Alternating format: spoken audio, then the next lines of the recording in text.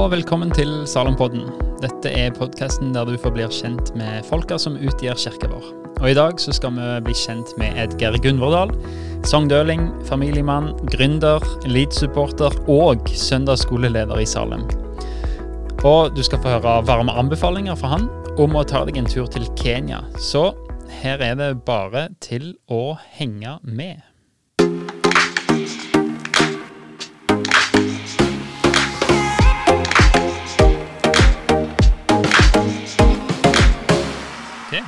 Velkommen til Salempodden, Edgar Gunvordal. Legenden.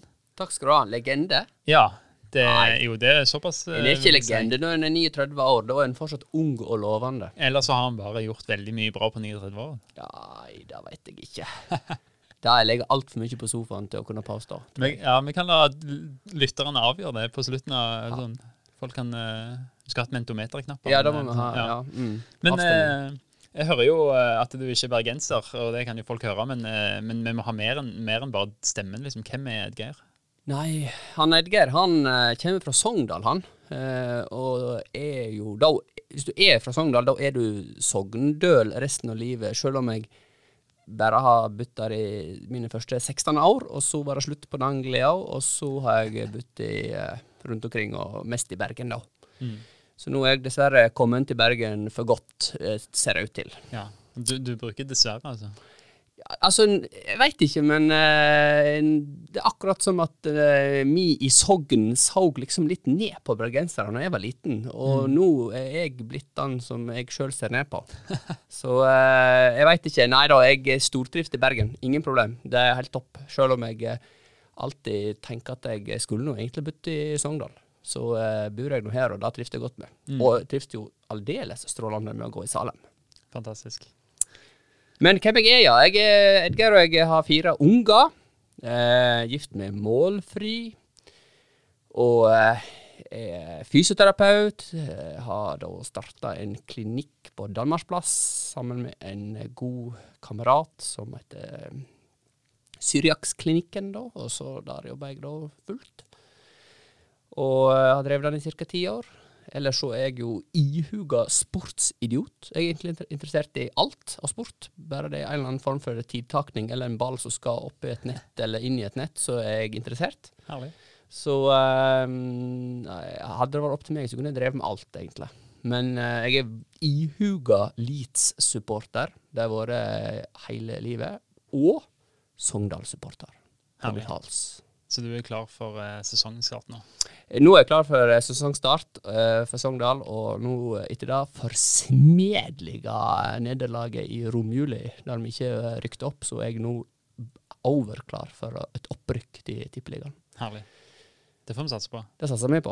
Det jo kjekt det, å se en sånn overtent Edgar når det skjer da, så der vil jeg jo være vitne til hvis det skulle skje. Det en stykk overtent Edgar som hopper rundt og skriker og herjer og eier kjemninger og får kjeft av kona. Ja, men det skal være litt lidenskap når det fotball. Det viktig med litt ADHD og litt lidenskap. Men du, en ting jeg har lyst til å... Det Syriaksklinikken. Det synes jeg veldig tøft. At du og en kompis startet, altså 10 år siden sier du. Men det jeg ser nå liksom, i sosiale medier, dere driver jo på å utruste andre sånn fysioterapeuter. Liksom, det ikke bare pasienter, men det rett og slett dere har tatt mål av dere om å rett og slett være med og lære opp andre på ting dere gode på.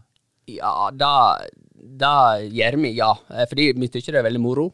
Så vi holder ganske mye kurs i både undersøkelse og behandling, men først og fremst i ultralyd, som en sånn spesialapparat som du kaster bølger inn i kroppen, og så kan du da se på en skjerm hva du ser, at du kan se på en måte hva som problemet i skulderen eller kneet. Så det på mange måter vår nisje da. Så vi har en del opplæring på det, og kursvirksomhet på det, ja. Kult. Så det synes vi moro. Ellers så det jo sånn at veien blir tid mens du går, så vi hadde kanskje ikke tenkt at det skulle bli sånn når vi startet. Vi var jo veldig fornøyde med å i det hele tatt starte opp en bedrift. Ja. Men det har gått veldig bra da, så vi stolt over det. Det kan jo være flere gründerspirer også i Salem, så du har sikkert mange bra tips hvis det noen som lurer på noe.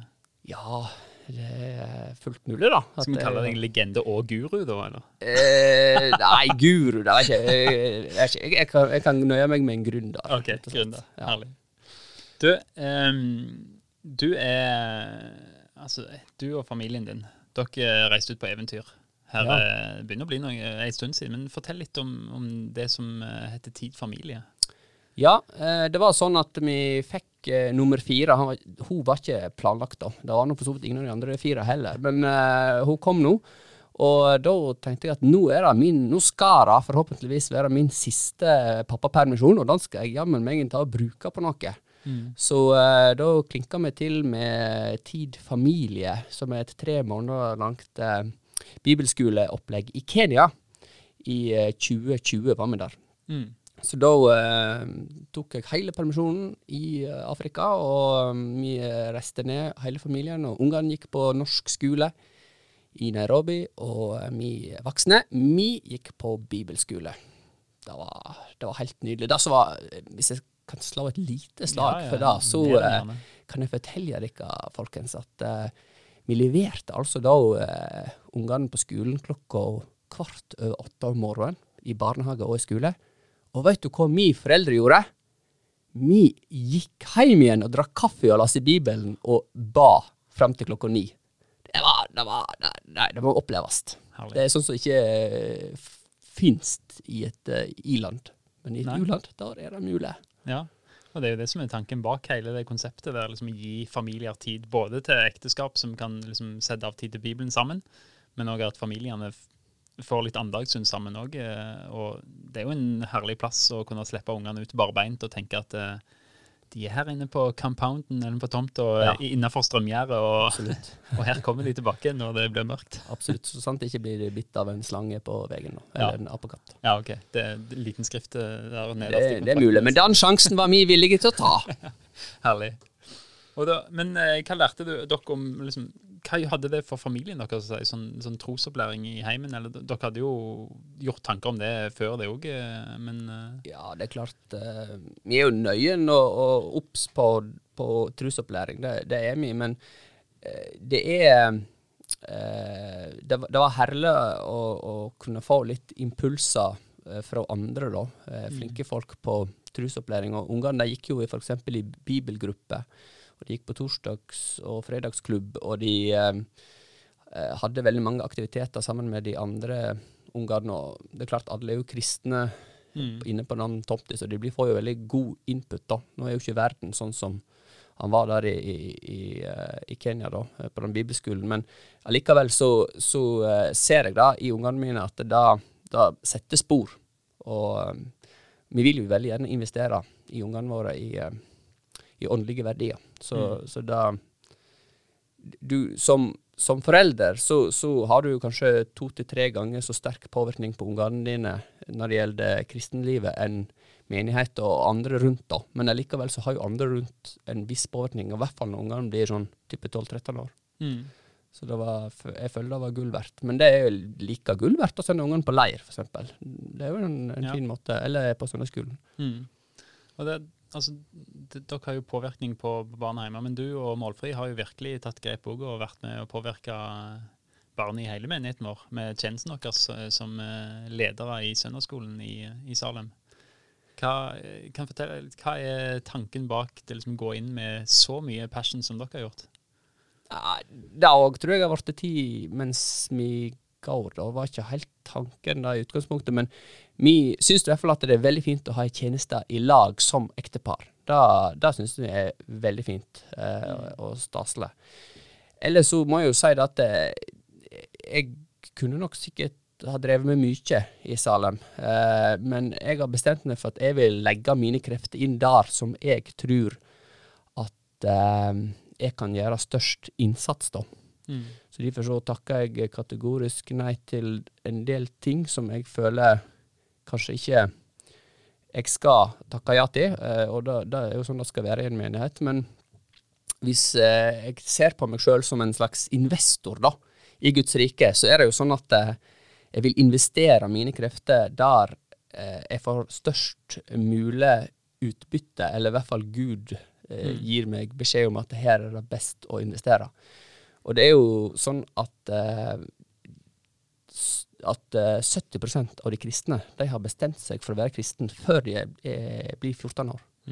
mens bare 3% av de kristne blir kristne etter at de er 40 år. Så hvis du skal investere i Guds rike, hen tror du sjansen er størst for avkastning? Det høres jo ut som den beste måten å plassere kreftene da før 14. Ja, jeg tror jo det da. Og så kan du se på menigheter rundt omkring i Norges land, hvor masse ressurser bruker menigheten på barne- og ungdomsarbeid, og hvor mye satser de på mann 40. Og jeg har lest at barne- og ungdomsarbeid får ca. 3% av ressursene i menigheten, og det kan jo umulig stemme her i Salem. Men i hvert fall så er det jo de voksne som får lyd, lys, forsangere, band, velkomstkomité, kaffe, stor sal, oppvarmet sete. Nei, det var kanskje ikke oppvarmet sete, men i hvert fall så er det første vi tenker på når vi skal arrangere gudstjenester, sant? At de voksne må få dekka sine behov. Men derfor så tenker jeg at kanskje vi skal tenke litt grann omvendt, i hvert fall i noe større grad. At vi ikke tenker på oss selv først, men generasjonen etter oss. Hvis alle sammen hadde tenkt å tatt ansvar for generasjonen etter oss, så hadde vi kanskje hatt enda bedre menighetsliv i Norges land. Tenker jeg. Ja, men det er helt nydelig og utfordrende tanke. Og jeg tror av og til at det er litt sånn samme i misjon også, at vi bruker mer penger på folk som er nådd enn unådde ofte. Så det er kanskje noen ting som pyramider som må snus på hodet i Guds rike mange plasser. Det er spennende. Du, hvis det en frivillig melder seg og tenker liksom at det Edgar sier nå, dette resonerer med meg. Jeg har lyst til å være frivillig i søndagsskolen i Salem, eller trosopplæring, barnearbeid i det hele tatt i Salem. Hva skjer da? Er det bare sånn at velkommen hit, sett i gang, eller har dere noen tanker om det i søndagsskolen? Vi prøver jo å være veldig opptatt av at folk skal få de verktøy de trenger til å gjøre en jobb hvis de har lyst til å være med i barne- og ungdomsarbeid i Salem. Men samtidig så må du jo få sjansen til å kaste seg litt ut på og det som er fint med barne- og ungdomsarbeid er at vi er mange forskjellige ledere som er med, sånn at det blir ulike folk er flinke på ulike ting, sant? Noen er jo, jeg for eksempel, jeg er jo den dårligste på sang og musikk, så jeg kan jo nesten holde en hel søndagsskole eller glemme å synge en sang. For jeg synes det er både kjedelig, og jeg får ikke tid heller, så jeg bruker alltid playback og synger stort sett bare de samme 2 sangene hver gang. Men så er det andre som er fantastiske på sang og musikk, sant? Som har med gitar og som kjører på. Så der er vi jo forskjellige. Så folk må få bruke det de er gode på selv. Og så skal de få opplæring, og de skal få være trygge, og samtidig skal de få prøve seg. Så det er viktig med det såkalte disippelgjering da. Som kanskje er et litt snodigt ord som vi ikke bruker ellers i samfunnet, men utvikling, kanskje. Ja, men det handler jo litt om at du har en brann eller en passion eller en egenskap, og så blir den investert en plass, og så er det andre rundt deg som må forgylle den faktisk, og elske den fram, og utfordre den fram egentlig. Ja, og så er det jo sånn da, at har du et talent, og alle har et talent, så må du ikke grave det ned. Du må investere talentet ditt, og da skal du bare se hva Gud gjør med talentet ditt. For 10 år siden så var ikke jeg med i søndagsskolen, og ikke visste jeg at jeg føler kanskje har blomstret i den rollen da. Og det er jo Gud som har virket. For du får en utvikling som du kanskje ikke tenkte, eller en retning i livet som du ikke tenkte da. Sånn vil det jo alltid være. Ja, spennende. Du, til slutt her. Jeg spør alltid om det, fordi at folk i Salem er så forskjellige, og vi har så mye å lære av hverandre. Men hvis det er eller for så vidt flere også, men noe som hjelper deg å vokse i troen, hva skal du peke på da? Det er vanskelige spørsmål å si på sånn 1, 2, 3, men jeg tenker at jeg har alltid jeg hadde en mor som drev barnearbeid i 30 år, og jeg tenker vel ofte da at det er kontinuitet da, i det du driver med. At jeg dunker ikke av gårde i en tjeneste og varer et halvt år, og så er det neste tjeneste, og så hopper jeg rundt omkring, og jeg hopper ikke heller fra menighet til menighet.